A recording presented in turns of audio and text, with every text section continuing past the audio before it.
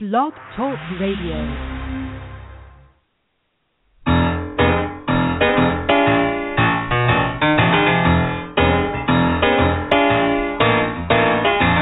You're listening to The Catch with John Fisher on Blog Talk Radio, connecting life to faith. The world is trying to get it together, trying to help their fellow man, hoping we can make it better.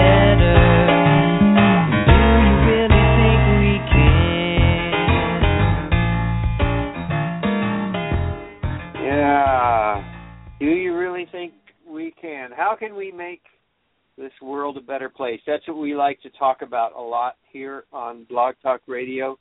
We like to talk about being connected to the culture around us and not running away from the world, but running into the world as believers and making friends and being a part of what God is doing. So we're going to have a very interesting show tonight. I know you're going to really enjoy it. But first, I want to say hello to Gunnar up in Portland, our producer. How are things with you, Gunnar? John, I'm doing well, and I love what you just said there. I mean, you're running not away from the world, and it's right up there with last week. You called the Cats the undevotional. You got some good things you're launching with here lately. This is fun. Oh yeah. We just see what happens. You know, it is fun. Yeah. So well, we're excited to be go here. ahead. Yep. No, we're excited to be here. It's going to be a fun night. It's going to be a great show tonight, and I think this answers the question of that song and what you just launched with. Do you really think we can? And I think we'll hear some stories tonight on someone that's doing their part, and I love that. Yeah, absolutely. We're going to be looking really forward to learning a lot. I'm saying learning because I mean that. I think that our topic really tonight is worship, and we've got a lot. I think we all have a lot to learn about worship because we all have different ideas of what it is, and our guest has a very interesting perspective because his organization is Worship Without Borders, and he is dealing with helping and equipping and training and writing and encouraging worship all over the world, actually, in all sorts of different countries. And we're going to be able to learn from him some of the things he's found out as he travels and as he finds out what the Holy Spirit is doing in the church all over the world. So this is going to be great. And I'd really like you all to welcome Tim Smith. Tim, welcome to Blog Talk Radio. Great to be here, John. And Gunnar, God bless you guys. You too. Yeah, thank you. We were telling Tim after a little before we went on, and he's got a great radio voice. So this is going to be a fun show. And he said he's never done radio. Never done. I'm surprised. No, come on. Never done it. No. You're listening to Worship Without Borders with Tim Smith. You're listening. You are. Yeah, he's got that great deep resonance, that the FM voice, that you turn up all the bass and you just kind of feel that. Oh, dear. Enough of that. Yeah. Enough of all that stuff. Tim, let's start where you and I started yesterday when we talked about what we were going to do, because I would like people to have a context to put you in. So let's just have you tell as briefly as you can a little bit about just your history, your life, how you got into this, how the Lord led you from one step to another. Let us kind of get a feeling for you and who you are.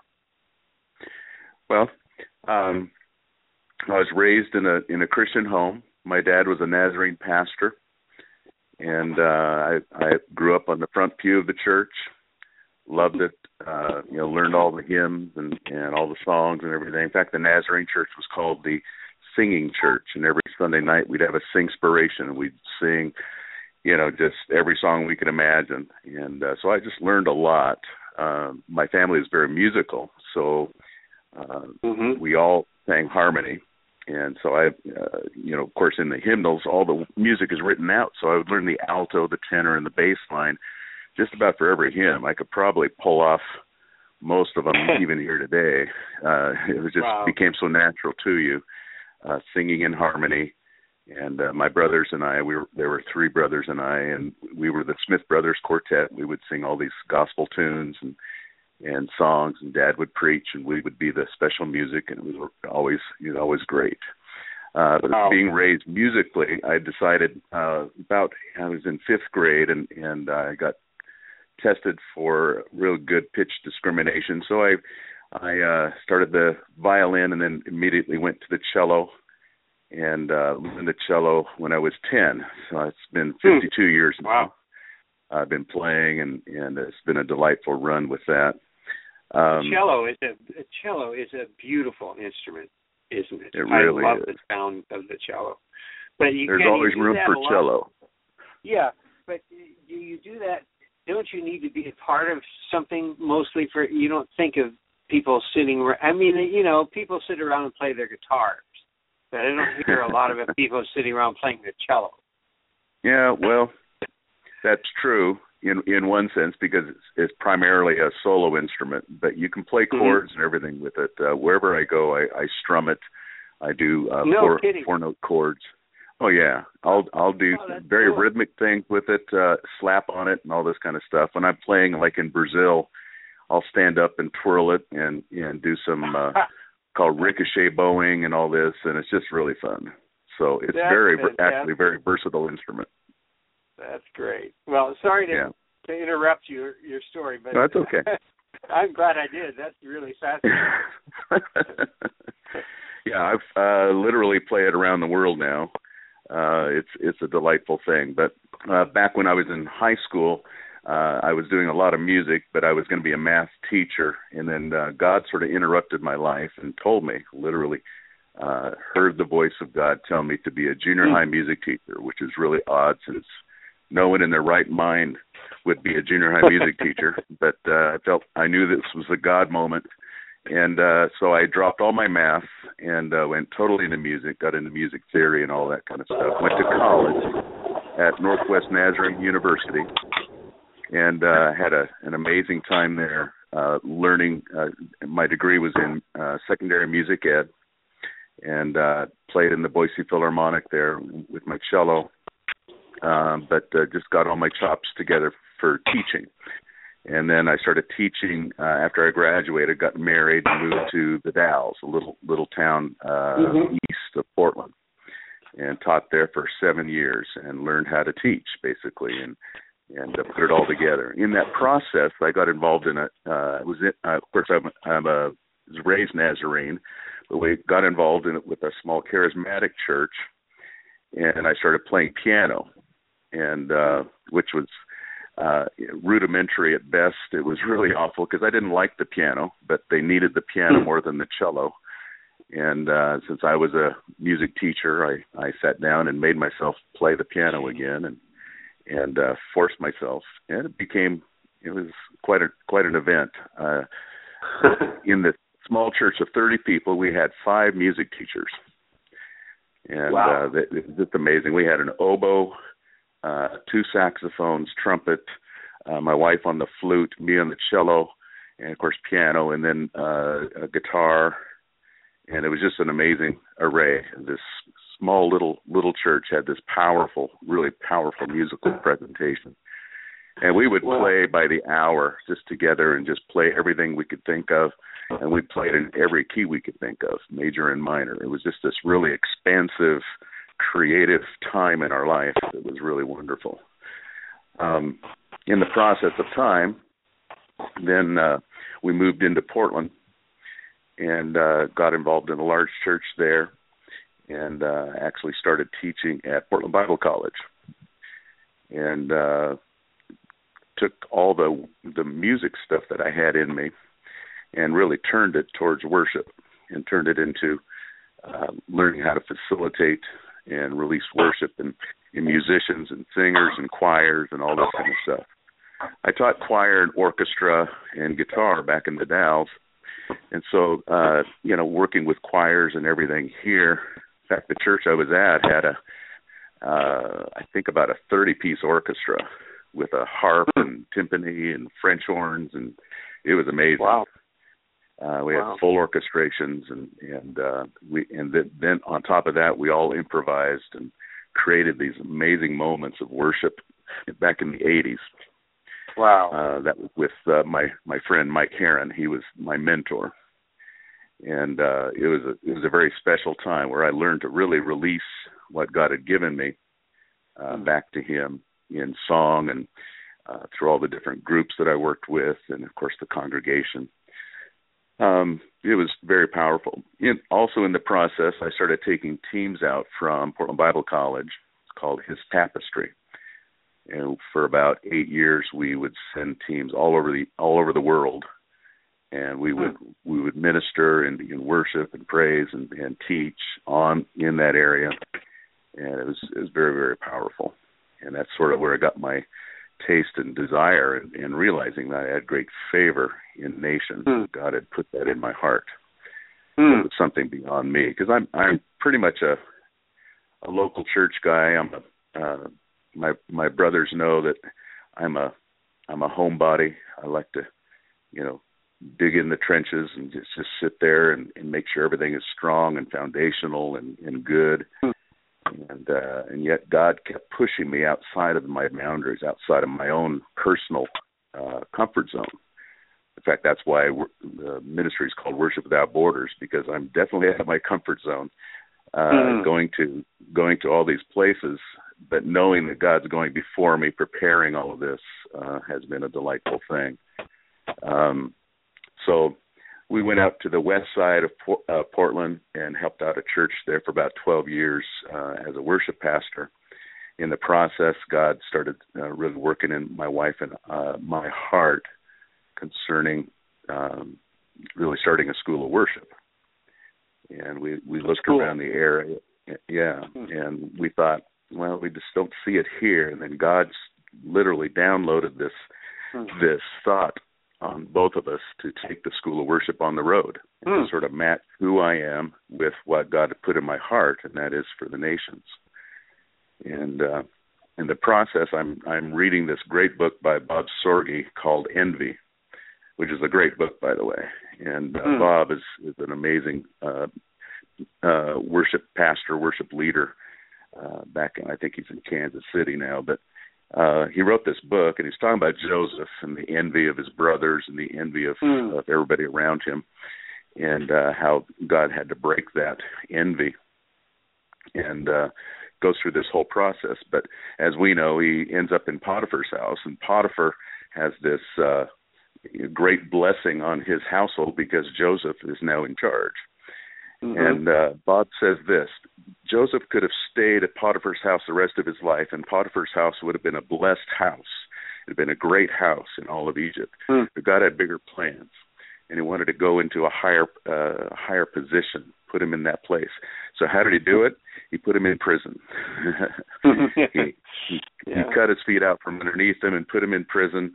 And then 3 years later, as we know the story, he ends up in Pharaoh's house, Pharaoh's court, and now he's in a position to really take care of really the whole known world at that time. Well, so Bob says this, and this really struck me because, again, I'm a local church guy. I love the house of God. I believe what God is doing in every single church is so precious and so wonderful. And yet, I had served in 3 great houses and felt like I had brought a blessing to them. But Bob said this. He said, so do you want to feed a house or do you want to feed the nations? And so that hit me between my eyes because obviously it's not necessarily for everybody. But for me, I knew what God was saying to me. As a worshiper, as a teacher, as one who has experienced the presence of God so wonderfully and the blessing of God in church after church and city after city, I knew he was calling me to the nations. And so we took that word. We felt like God had called us and recalled us back to the nations. So we started this ministry called Worship Without Borders about 9 years ago. And since then, we've been to many nations. I think 21 is what we're at right now. And being able to minister in some great places like Russia, India, Brazil, Japan, Uganda, Malaysia, all these places, Finland, Romania, just on. And it's been a delightful thing. Singing in different languages, which is another thing that God has really gifted both my wife and I in. Being able to sing in Portuguese and Finnish and Luganda and Japanese, it's a delightful thing, and not everybody can do it. I've talked to a lot of guys who shy away from doing that, but I love it. I love to jump in. I had a little bit of Spanish when I was young, and it's very, very, very cool. I do. Wow. There is one moment that just, if I can tell you about this one prophetic moment back in our lives, back in Vidal, little tiny church, little tiny town, and sitting in the basement of what we call Tapadera Inn, and this man came to speak to these ladies. I was playing piano for my wife, who was leading worship for the Aglow Women's Ministry, and she. I'm playing very rudimentary, and it was pretty bad, actually. And this prophet stood up and said, I see you. He's talking to me. I see you leading worship and teaching at worship conferences around the world. I see you writing songs that will be translated into many different languages. And that was in, 1977. Wow. And in 1987, I found myself in Rio de Janeiro in a conference of about 1,000 people. And we're standing there singing one of my songs in Portuguese. And it was just a powerful fulfillment of what God had called me to. And I've never forgot that he has blessed me, and he's put me in a place of favor and blessing to be a blessing to many nations. So that's my thumbnail sketch. That's fantastic. Tim, I know it's impossible to define this, but how would you speak to a definition of worship? What would you say is? How do you do that? If someone would ask you. Yeah, well, there's lots of great definitions out there, and I actually use a lot of them in my seminar. But the actual word itself in the Old and New Testament, the Old Testament is shachah, and the New Testament is proskuneo. And in both of those words, it denotes the bowing or the prostrate before a higher being. And so in my estimation, simply said, I believe worship is bowing ourselves to an almighty God in every area. So it's not about music. In fact, music is not connected directly necessarily to worship in the Old or New Testament. But it is, obviously, it's a part. But music can be outside of that context. But worship certainly can happen without music. And so I think it's something that every musician should consider, is that when you play, you're not necessarily worshiping unless you're bowing your heart, unless you're giving up something. In fact, the Old Testament, the connotation of worship was actually something had to die. There was always a sacrifice involved. And so I always ask my musicians, where is your sacrifice? Just playing your instrument, is that it? Is this your sacrifice? Is this your gift to God? There has to be a bowing of the heart, a bowing of the mind and the will to a beautiful, loving, kind God. So it's a wonderful thing. That's that's certainly applicable in our culture, where especially if you're doing contemporary music, you have a tendency to be the person who's being worshipped in our culture. Yeah. So there's a strong tendency that way. Yeah. So that's got to be a real struggle for talented musicians who are in a place of leading worship. I would imagine. Do you discuss that a lot? Do you talk about we do. What has to die in fact, that's one of the first things I start teaching on. In fact, I've been around the world now. I have people standing and then bowing and saying the word shakah, and then I just talk about it. And then I do the proskuneo and add what I call the kiss of worship, and it's just this beautiful aspect of the New Testament adds the aspect of intimacy in worship, growing close to Him. And so I add a little twirl and a kiss to the bow. It's really sweet. But I believe that so many people have narrowed worship down to a few songs, great songs, and I love the songs. I love what God is doing. I think there's some great songs being written today. But I think we've narrowed it down to if we sing these songs, we have worshipped. Right. And we played accurately. If we played well, we've worshipped. And yet that has literally nothing to do unless there is faith activated and our hearts are involved, bowing to this wonderful, beautiful God that we worship. It's not about the music, it's about the heart. And so we're constantly training the musicians and the singers. I think it was Matt Redman. Gunnar, you probably know this. Matt Redman laid his instruments down for a month at the call of God. And I believe, I think every musician should do that at some point in their life. To lay it down before God and see if God wants you to pick it back up for His glory. Because it tests the heart. What's your motivation? Why am I here? A lot of musicians, and I love them all, but a lot of musicians go to church because they play, and they might get paid. And if they don't play, if they don't get paid, they tend not to go to that church. And that's becoming a pretty common thing in the church today, and we've got to watch out for that. Wow. Yeah. I know a lot of churches ask their musicians, if they are paid and they're there, that they come in and they hear the Word of God, they hear the sermon, they stay, instead of just cashing out right after their gig is done. So it's a challenge. So I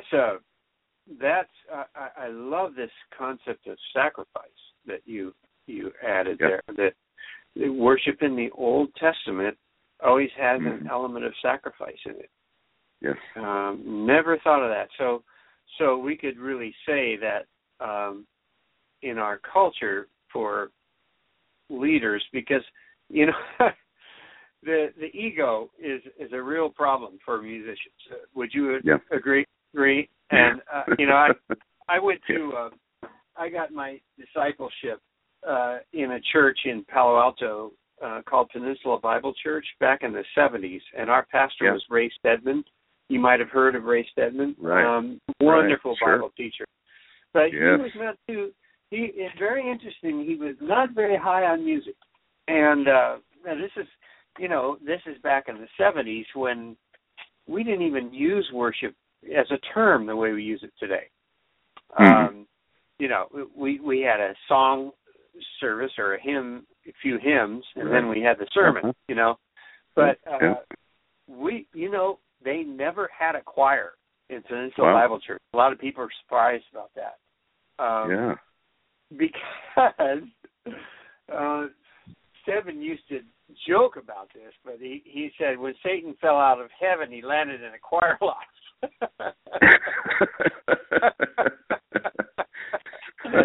That's funny. That was from his experience, though. That must be his experience, exactly. Yeah, with musicians and how difficult it is to deal with them and their ego. Yeah. Well, I know a great pastor here in the Portland area, who, after being burned by so many worship pastors, decided to eliminate the worship ministry and just have people lead worship. But no one had a title, and he didn't have a worship pastor for years because he just couldn't abide it. He didn't want to. He didn't trust them. anymore. I don't blame them sometimes with some of the, church splits have happened over worship guys. They have a lot of power. They have a lot of influence in the people. And so we have to guard that carefully. Walk in humility. Yeah. Can you, and this really flows out of that because, you made it very clear that worship is a much bigger thing than music. And yet, we even when we use the term today, we almost are meaning worship almost, especially in the context of the church. We'll say, okay, we're going to have about 20 minutes of worship, and then we'll have and what that meant was we're going to sing for 20 minutes. Exactly. Yeah. Can you give us a bigger handle on that? What does it look like for the believer who has a much bigger concept of worship? What is that? Can you explain a little bit of that, or illustrate that for us? What does that look like? The average worshiper. Yeah. How coming in? What? Yeah. Give us a picture of what we can do, or how we can open our minds to seeing more worship being more than just music. Right. Well, obviously, first I think there should be teaching on it. From the pulpit, there needs to be an understanding with the pastor and the leaders. We can't expect the people just to spontaneously figure this out, though they do.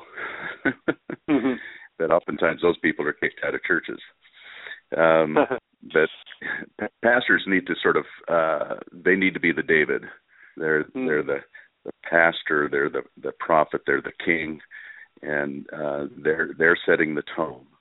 And it says, throughout, First Chronicles, it talks about that Asaph and Jeduthun and Heman and those the chief musicians prophesied and sang according to the order of the king. And so there's a sense of release that comes when a pastor gets this vision and gets the desire to really foment good, powerful worship in the church. So if it's not coming from the leadership, it probably won't come in that direction. So that's when I go out and minister, I try to go after the pastor, and in a good way, but just really talking to them, getting their heart, and see if we could line that up with what God is saying and doing in the church. So for the individual, for them to see it modeled by the worship team, I just one simple thing I think is going a cappella, just having everybody sing, and so the instruments are not in the way, and so everybody can hear each other. I'm a big proponent of everybody sings, and I'm not content if it's just the front few rows. I'm going after the back row. I'm going after those that are hardened and hurting and all these kind of stuff, and just I use exhortation a lot. I try to be brief, of course, but a short exhortation and encouragement to people, no matter where they're at, to see what's happening right now. It sort of baffles me that I think we've forgotten that He really is there, that God is really present. He's among us. And He's not just the audience of one, which I appreciate that concept, but He's active. By His Holy Spirit, He's moving. He's changing hearts. He's rearranging thoughts. He is healing. He's an active God. He's not a passive God waiting for us to pacify Him and to say the right things or to sing the right song. But He's waiting for faith to arise in the congregation. And then He moves, and He comes, and He fills. And it's this delightful thing when people will sing in faith. And I think you can do that just about in any tradition, liturgical or not. It doesn't have to be the free form. I think God shows up because that's His nature. Great. That's great. It's beautiful. Can we worship in our car driving to work? Without Can turning you on bow? the radio. Without turning on the radio. Yeah. Uh-huh. Sure. Absolutely. Just can you worship when the guy cuts you off in traffic? Yeah. Uh-huh. That's the big one. See, that's the bowing. That's the humility and the thing, the sacrifice that God calls for each one of us as a Christian. Sure. That's worship. Wow. Okay. We definitely need to get a bigger idea out of this. Yeah. I've heard it said once that that we don't come to church to worship, we come to church because we are worshipers. That's good. That's good. Can you what do you think about that? Can you comment on that? Well, the priests, in the Old Testament, they would bear the ark. You knew that, right? They put them on their shoulders, and the presence of God would go forth from Israel on the shoulders of the priests. They were bearing the presence, the literal presence of God was in the camp. Whenever those priests would lift it up, they were carrying it. And I believe that, again, we're all priests and kings. First Peter 2 talks about the priests and the kings of giving living sacrifices and all these kind of things. We are the bearers of the presence. So when we go to church, we're going to, fellowship, we're going to worship and all these kind of things, but we're bringing the presence with us. We're not coming to his presence. That was sort of a little bit of fallacy in the concepts of our minds back in the day. We talked about bringing his presence in. If we would sing, Thanksgiving, enter into his presence with thanksgiving. And so we had this little, if we did this, this formula, if we did this, we'd be in his presence. Well, the reality is we all know this. Christ in us, the hope of glory. And so we bear the presence of God. We are the priests.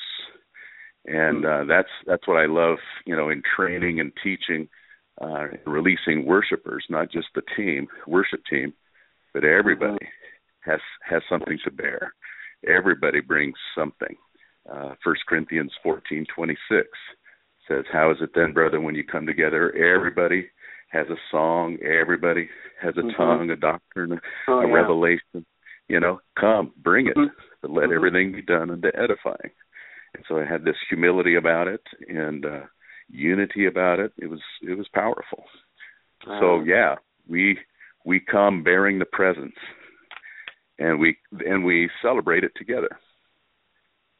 I think the church coming together is this great celebration of his presence and who he is, what he's done and doing in our lives. That's great. I mentioned earlier, Tim, about how back in the 70s we didn't even use the term worship the way we use it today. And yet, in the last 30 years, my goodness, I mean, the whole the picture has changed drastically in churches across America, at least, and we'll talk about the world in just a minute, but it certainly has changed in America to where worship is a really big deal now. It's almost it's probably a big deal, bigger than the teaching sometime. Or for sure, I do know people choose their churches sometimes because of the worship. They like the worship in such and such church. That's a big change in the last 30 years. Do you have any idea why that happens? And is this truly a good thing? And so you know what I'm getting at here, I think. So. Yeah. There's lots of different angles on that. Yeah, I know. One is that's our ultimate destiny in heaven. That there will be no preaching. That we will be singing and worshiping around the throne. And so we're, a lot of people, they talk about heaven touching earth. Jesus had us pray, let your kingdom come, your will be done on earth as it is in heaven. He wasn't saying in the future. He was saying for right now, pray it now, that, heaven would come now. And so for us to just talk about it is nice, it's good, but to actually experience it is another thing. And I think that's what's happening in a lot of places. Now, obviously it can become idolatrous, as we've mentioned. When it becomes personality driven, it becomes musician driven, all those kind of things. Technology driven is a real common thing. So we got to watch out for those. We got to guard against that. But I don't think it's a bad thing that we're worshiping a lot, that we're singing praises to our God, that we're lifting up voices to Him like never before. I mean, this is this generation, they hear a lot of things, but if you notice, they don't sing a lot. We're becoming listeners and somewhat passive in that. And so I really work at everybody sings and getting everybody engaged. So it's not enough just to have a great song up there. But sometimes people just love listening to that song. So you could almost say, answer my question with the fact that, we're getting ready for heaven.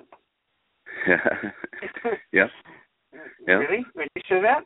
I mean, I think we could say that, and I think people are trying to draw lines and make a negative out of all this, both ways. That hymns are the dry things of the church, and that's wrong, and that's negative, and that all this is that all the other stuff is idolatry. If you get guitars and drums and strobes and all this kind of stuff going, that's idolatry and everything. Well, I don't go there.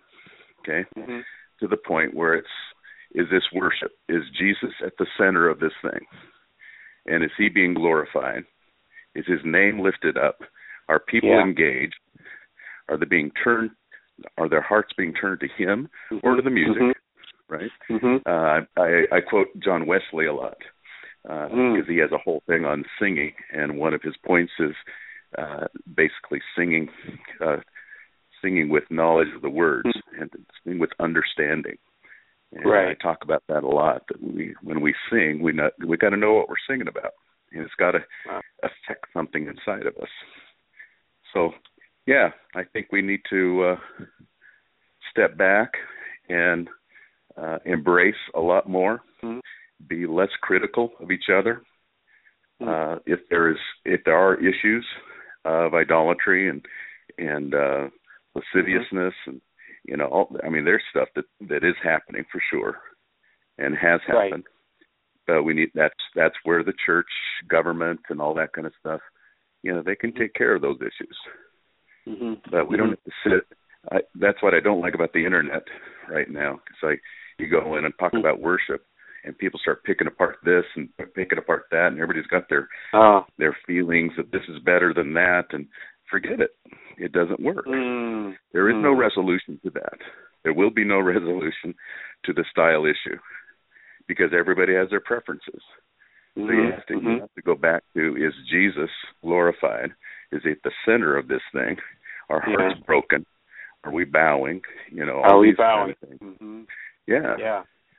So if we're just, I love that. If it is a party and there's no humility and there's no sacrifice and there's no brokenness, then I think we need to challenge that.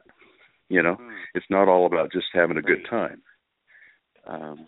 There's the body of Christ around the world. You got to look at consistency around what Jesus is trying to do in the church around the world, and we have people being beheaded for the name of Christ right now.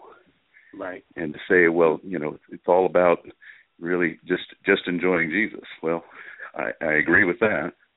We should enjoy Him, but we should also be broken for our brothers and our sisters, and for what's happening in this world. And there's a lot to be done. Wow. I think God addresses that too in our worship. Yeah. I love that. That's great. And you brought up the world, and you went right where I was going to go, because I'd love to. Let's start talking a little bit more about other countries what have you found is universal about worship wherever you go? How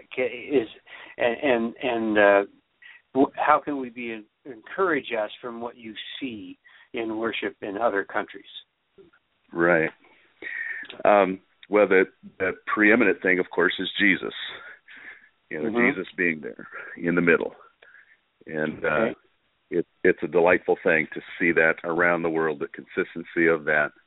I do a whole teaching on what I call vision of worship. And my very first thing is Jesus.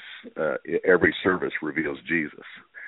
And so I'm observing as I go around and making sure that Jesus is at the center of what we're doing, that we're not just into the hype and the fun of it, but there's a real sense of his crucifixion, his resurrection, his name, his nature, just all the things that are Jesus.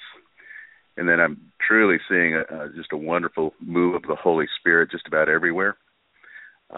Again, in lots of manifestations, but obviously in healing. I was just in India, and while I was singing a song just a month ago, a lady in the back, as we sang, felt her knee melt like oatmeal, she said, and her knee came back together. It was dislocated for months, and all of a sudden, it just came back together. I just believe that, the Holy Spirit is at work. He does do things, and he does reveal and wants to speak and help us. It's not just, when I talk about bowing, when you bow to something, that doesn't mean he just stands there and goes, yeah, I'm better than you. Yeah. But he has compassion on us. He has sympathy for us. He has grace for us. He has mercy. And all this stuff is coming at us. So we see that everywhere. We see the Word of God really being lifted up everywhere. Communion is common everywhere. Baptism is common. Singing is a commonality everywhere. You can sing it everywhere.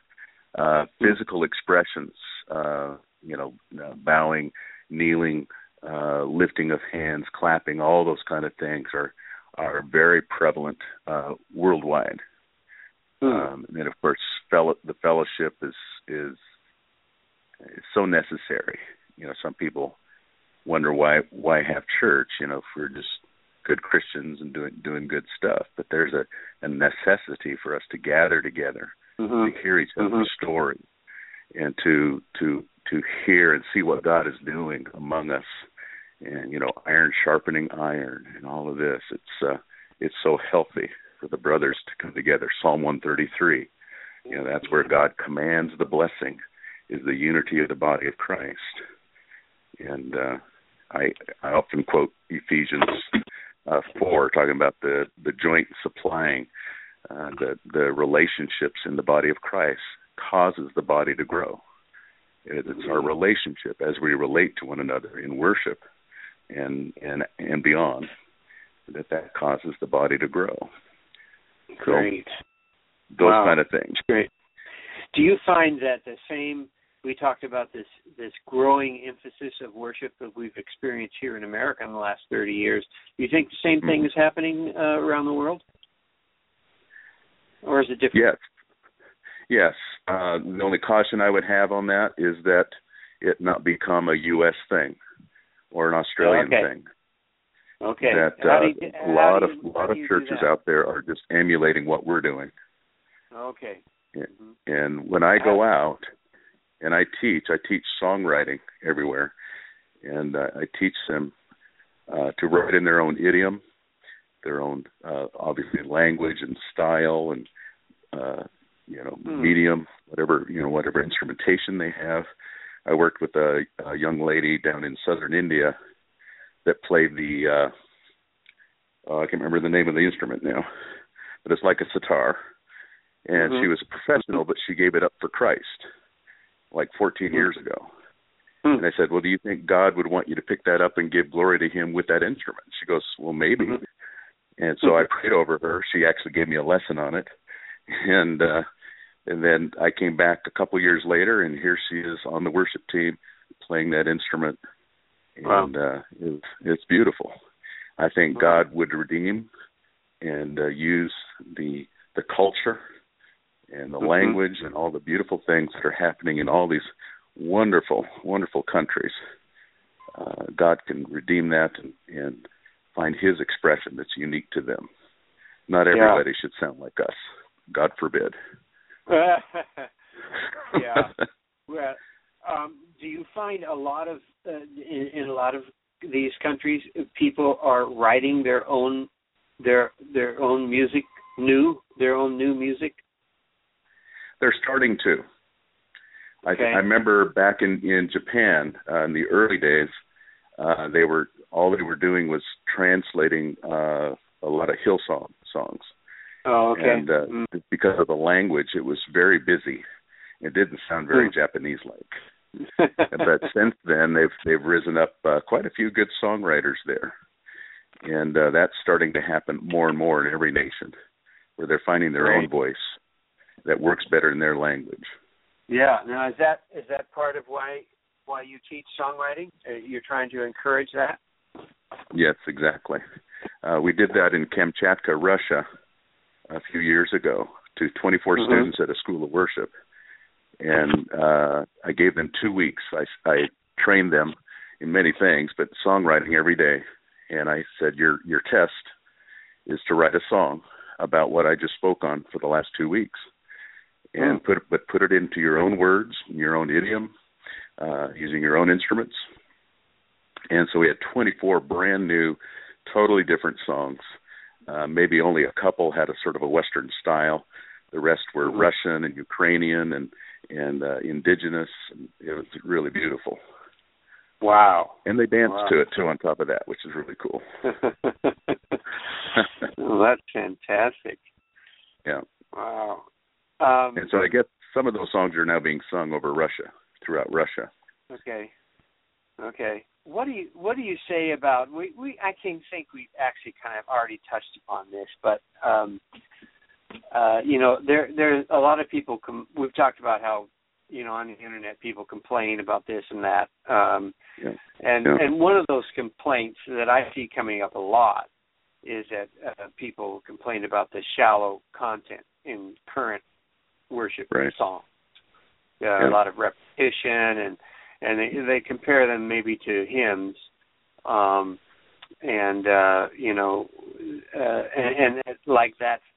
that's a downer, a negative thing. What do you say about that? What do you say about that? Yeah. Well, I think as long as you have content somewhere in your service, why can't you have just sort of a simple song? We sing "I Love You, Lord." That's not necessarily a deep song. "I Exalt Thee," it was repeated over and over and over and over and over again, and we love it. So repetition isn't a bad thing. In fact, repetition is a good way to remember things. So it's sequencing is a real common tool for songwriting. So repetition's not bad. The content, I think some of these guys just want to complain. I've talked to one pastor who just basically said, I'm a purist when it comes to hymns. I want to do it this way. And, I didn't argue with him because I'm not the arguing type.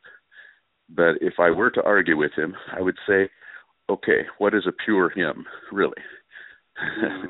Do we really know how it's purely done at the beginning? What you're saying is you want to do it the way you know it.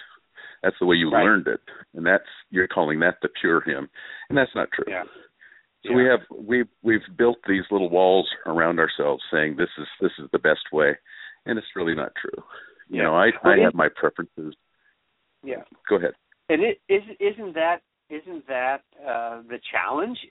Because music is so personal, that it's going to be a personal experience for everybody, and it's going to be different for everybody. Absolutely. Is that right? Yeah. Some songs just don't fit in a liturgical setting and all that kind of stuff. When it gets real personal, I don't like to, I remember the first few songs that had "ain't" in it, that kind of stuff. When you're talking about God ain't dead, it's like, I can't do that. I wasn't raised that way, And the whole kissing Jesus was always a hard thing for me, being a red-blooded American boy, talking about kissing Jesus. It didn't sound right. And but you know, there's certain things that work and certain things that don't. I think time will weed out a lot of this stuff. That's why we have only a few hundred hymns, even though thousands were written. You know, Charles Wesley wrote 6,000 hymns, and we only sing maybe 40 of his. You know, most of the songs we're singing today will not be sung in 10 years. And I think that's the danger we have right today, is that we're throwing out the old, and then the new becomes old in a month or two. Yeah. And then we go on to the next thing, and so pretty soon we're only singing new songs that some people know and some people don't. I mean, God bless ECLI at least for standardizing some things, and so we at least know what the body of Christ is singing around the world now. That's a wonderful thing. Is your understanding of is it Galatians where Paul says singing, be filled with the Spirit, singing when in your heart to the Lord, singing somewhere he says in Psalms and hymns and spiritual songs. He actually splits it up there. Is that something that's Ephesians 5:19, right? Ephesians, okay. Right. Songs and hymns and spiritual songs. Exactly. Those are different things, right? They really are. And that's the beauty, I think, of what God's doing today, is you start hearing, you know, we have the Psalms that are songs that are based on pure Scripture, which is wonderful, which is where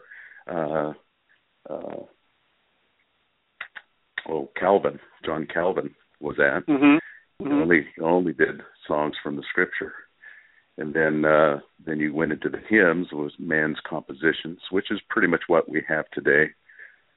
Great songs that are being written with, you know, theology and all that kind of stuff, and it's great. But the spiritual song was something in the New Testament church where it gave an opportunity for everybody, according to the Holy Spirit, to sing something more spontaneous and something from their heart, and sometimes what they would call prophetic. In other words, a word from God. And so they would sing under the unction of the Holy Spirit. It was actually called the Pneumaticus Ode, the new song, and the song of the Spirit. And as they would sing these songs, they would some of them were so good that they wrote them down, and they would sing them again, and some of them became part of the liturgy of the church. Some, as a lot of songs, will die. And you know, I think there needs to be an allowance for that in our church, allowing for people to create their own song spontaneously and just love on Jesus corporately. We experienced this. I remember having Matt Maher here at Christian Supply a few years ago. I think Gunnar probably brought him in, and he encouraged everybody to sing a new song right there. He just laid a simple chord progression down, and we all started singing our own song to Jesus. And it was really sweet, really wonderful. And that's what I like to encourage everywhere I go, that, you know, it's not all just what somebody else has written and what the Word of God says, but sometimes there is that active, what is God saying right now to me or to you? And that's called the spiritual song. Wow. So I think somebody mentions it's like a Hallmark card, that you know, they're great cards, they say nice things, but if you get a Hallmark card, you're hoping that that person will write something personal in there. And so it's sort of like our Hallmark card to God in worship, where we add that personal note, where we write how we really feel about God personally, or how He feels about us, actually. Yeah. Wow, I like that. Fantastic. Yeah, it's really sweet. Well, we're getting close to wrapping up here. I wanted, when I was thinking of my questions, I was wondering about if can we look ahead? Do you ever do that? I mean, just look into the future. Do you have any sense of what, you know, where God is going to lead us in terms of our worship? Yeah. I think a lot about that. Yeah. I think one of the biggest things that God wants to bring back to the church is authenticity. I speak a lot on John 4, right, the big scripture, worship God, let's worship Him in spirit and in truth. Yes. So I talk about, spirit being, everywhere, anywhere, and, there's no walls and there's no barriers to His presence and all that. But the word truth has been usually defined as worshiping according to the Word of God. His Word is truth, which is an okay translation, but that isn't what Jesus was talking about in context. Right there, He revealed, in front of this woman, He revealed her heart. He revealed her past, right? He said, you've been married to 5 guys, and now you're living with somebody that's not your own guy, or not your husband. And she went away from that saying, He told me everything I've ever done, which is really, hyperbole, way beyond what He actually did. But that's what she knew. He was revealing her heart. And that the word truth there that He's saying, when you worship God in spirit and in truth, the word is aletheia in the Greek. And the word aletheia means totally revealed, nothing concealed. Wow. And that changes the whole thing. When you talk about worshiping God, it's not about doing, clapping, singing, lifting, standing, whatever, but don't hide anything. You've got to be real before God. He's totally revealed. This is what He did with the woman. And then from that, she had a revelation of that He is the Christ. See? So there's a revelation both ways. So He is totally revealed. There's nothing concealed to us, too. It's this beautiful thing that happens in worship. True worship is the revelation of Christ and our relationship with Him. It's a beautiful thing. So I believe authenticity is the thing that God is really going for. And intimacy and authenticity is just so huge that we come close to Him, that we don't hide anything, that we stay true to His word, that He tests our heart, keeps us pure, keeps us honest, all those things. Wow. So that's a big thing. Yeah. Well, it is a big thing because I think in the church we have a tendency to do a lot of hiding, actually. Yeah. And we here at the Catch I've talked a lot about the New Covenant ministry, which is the life of the Spirit in and through us. But when Paul really goes into detail about it, he makes it very clear that the real ministry is a life of Christ through the real us. In other words, we're not hiding anything. We're not like Moses who put a veil over his face. We are what you see is what you get, and we're in the picture. We're crackpots. We're struck down and we're afflicted and we're persecuted and we go through really hard times. But that the life of Christ might be seen in the middle of our mortal flesh. In other words, the reality of who we are. Boy, how can we get that out to people? How can we get people to be more real and open and honest? How can our worship be more authentic? Is there some way you can help us with that? It's something that you can't, authenticity. Let's have a seminar. Yeah. I'm going to teach you how to be real. Right. But I think it's embracing all the things that come at you. That what you said, the trials, the temptations, all the battering that comes on in our life. I love Corinthians. It says, "Eye has not seen, ear has not heard, neither entered into the heart of man what the Lord has prepared for him who loves Him." And he was talking about Jesus and the cross. Wow. And to me, it's powerful to understand that it's not, He hasn't prepared all these necessarily wonderful things, but whatever it is, He's there and He's got a plan. and He's going to take us through it. And it's going to be victorious. It's powerful to understand that it's not all, it's not all going to be roses and fun times and all that. We all know that, but then we take that scripture, we try to find some, rose-colored look at it. But the reality is, through the cross, if the enemy had known, he would not have crucified Christ. If the enemy had known, he would not have done all this bad stuff to you, right?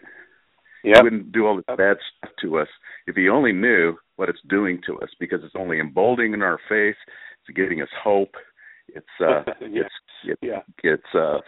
filing off all the bad stuff in our lives and getting us back on our knees. Wow. So I love it. Oh, that's great. I'm glad we got to that because that whole authenticity and being real thing. That is fantastic, and I love that from John 4 because you know what I know this is your interview, but I get so excited about the way where Jesus goes from there, and the disciples come back and remember they try to get him to eat, and he's not even hungry, and he says, you don't know the food I just had, man. I just had a banquet, and the picture, and that's when he starts to see that the fields are ripened to harvest. I've heard someone teach that those were the turbans of the city of Sychar, which was on its way up to him because the woman had just gone back and told them all. And who knows where that did. But what I get there is Jesus' own excitement himself, that he saw maybe for the first time, as a human being, what this truth can do for a person, how it can truly set a person free. That's right. That's and to think that Jesus was blown away by that himself and wasn't even hungry for McDonald's. Forget that. Please. Oh gosh, this is great. Well, this has been Rich. I thank you so much for taking some time out of your Tuesday night to spend it with us. And, you bet. My pleasure. And one last thing. How can we pray for you and your ministry? Two things. How can we pray, and then how can people find out more about it? I want you to tell us where I'm sure you got a website. Everybody has a website. So right. Just tell us how we can pray and how we can find out more. Okay. It is worshipwithoutborders.org or wwob.org. And we're having an unprecedented year. I've been doing this almost 9 years, and it's always been somewhat of a struggle to line up places, nations and cities. We do a lot of local ministry and stateside, and then that helps finance our international travels. But this year, God has just really opened up the heavens. We're going to Cambodia, Japan, possibly in Malaysia in July. Just been to India. We're going to Brazil in September, and Guatemala, maybe Mexico in November. Just absolutely unprecedented. Just sort of an unleashing right now. So pray for financial help with all of that. Pray for especially physical strength, because neither of us love flying. It's really hard on the body. I'm 62. And we have to fly economy just to save money. And it's really hard on the knees, hard on the back. This last trip to India went 48 hours before I slept. And it was it's harder and harder to assimilate that when you're getting older. So that's the biggie. Just provision and God keep opening those doors and give us wisdom and strength. Yep. Great. And when you say we, you're talking about you and your wife, right?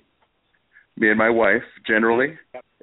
We also do a lot of travel with Mike Herron, Pastor Mike Herron out of Houston. And sometimes we take teams, small teams with us, which is really wonderful. someday we'll talk about your wife some. I was fascinated with what she she's does. amazing. That'll be another time. So, all right. So we'll be praying Great. for you for strength and for this and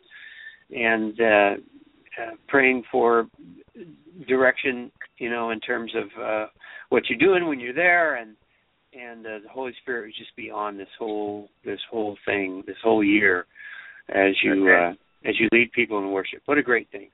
Yeah, We Gunnar, love doing it. We absolutely love it. Gunnar, did you have something to add? No, I just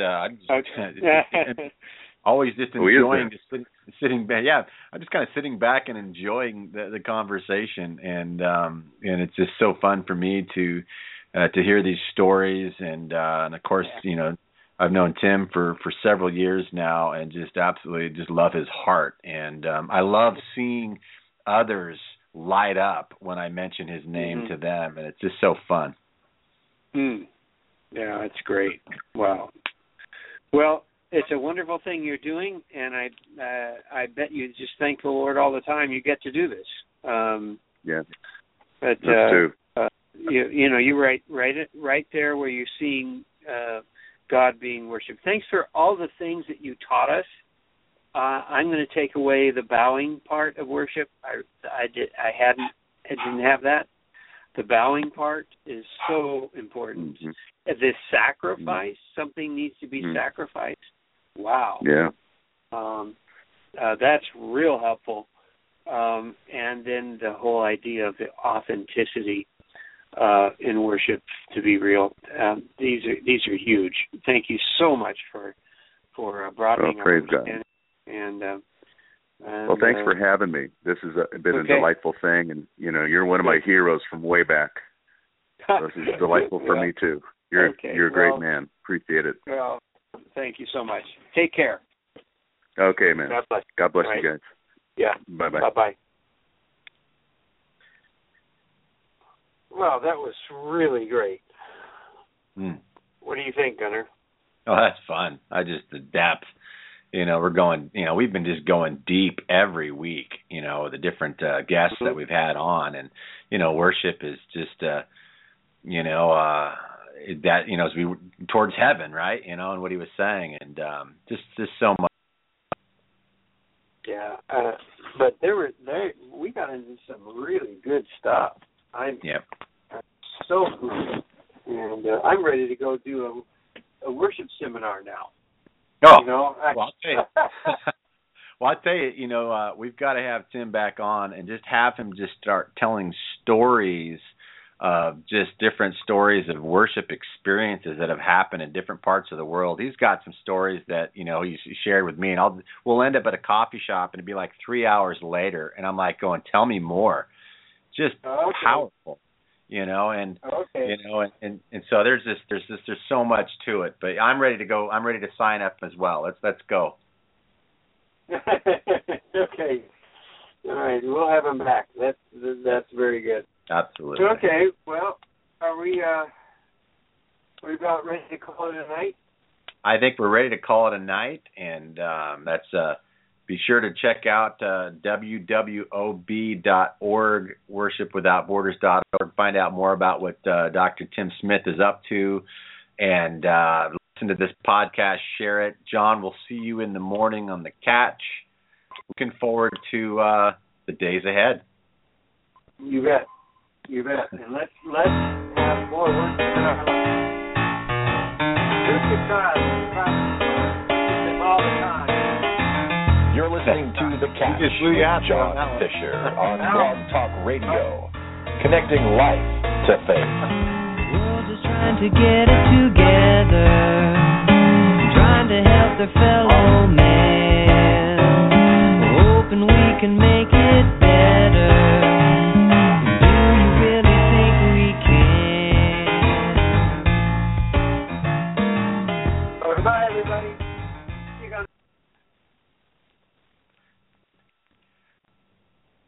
Judy was boring. Hello. Then Judy discovered ChumbaCasino.com. It's my little escape. Now Judy's the life of the party. Oh, baby, mama's bringing home the bacon. Whoa, take it easy, Judy.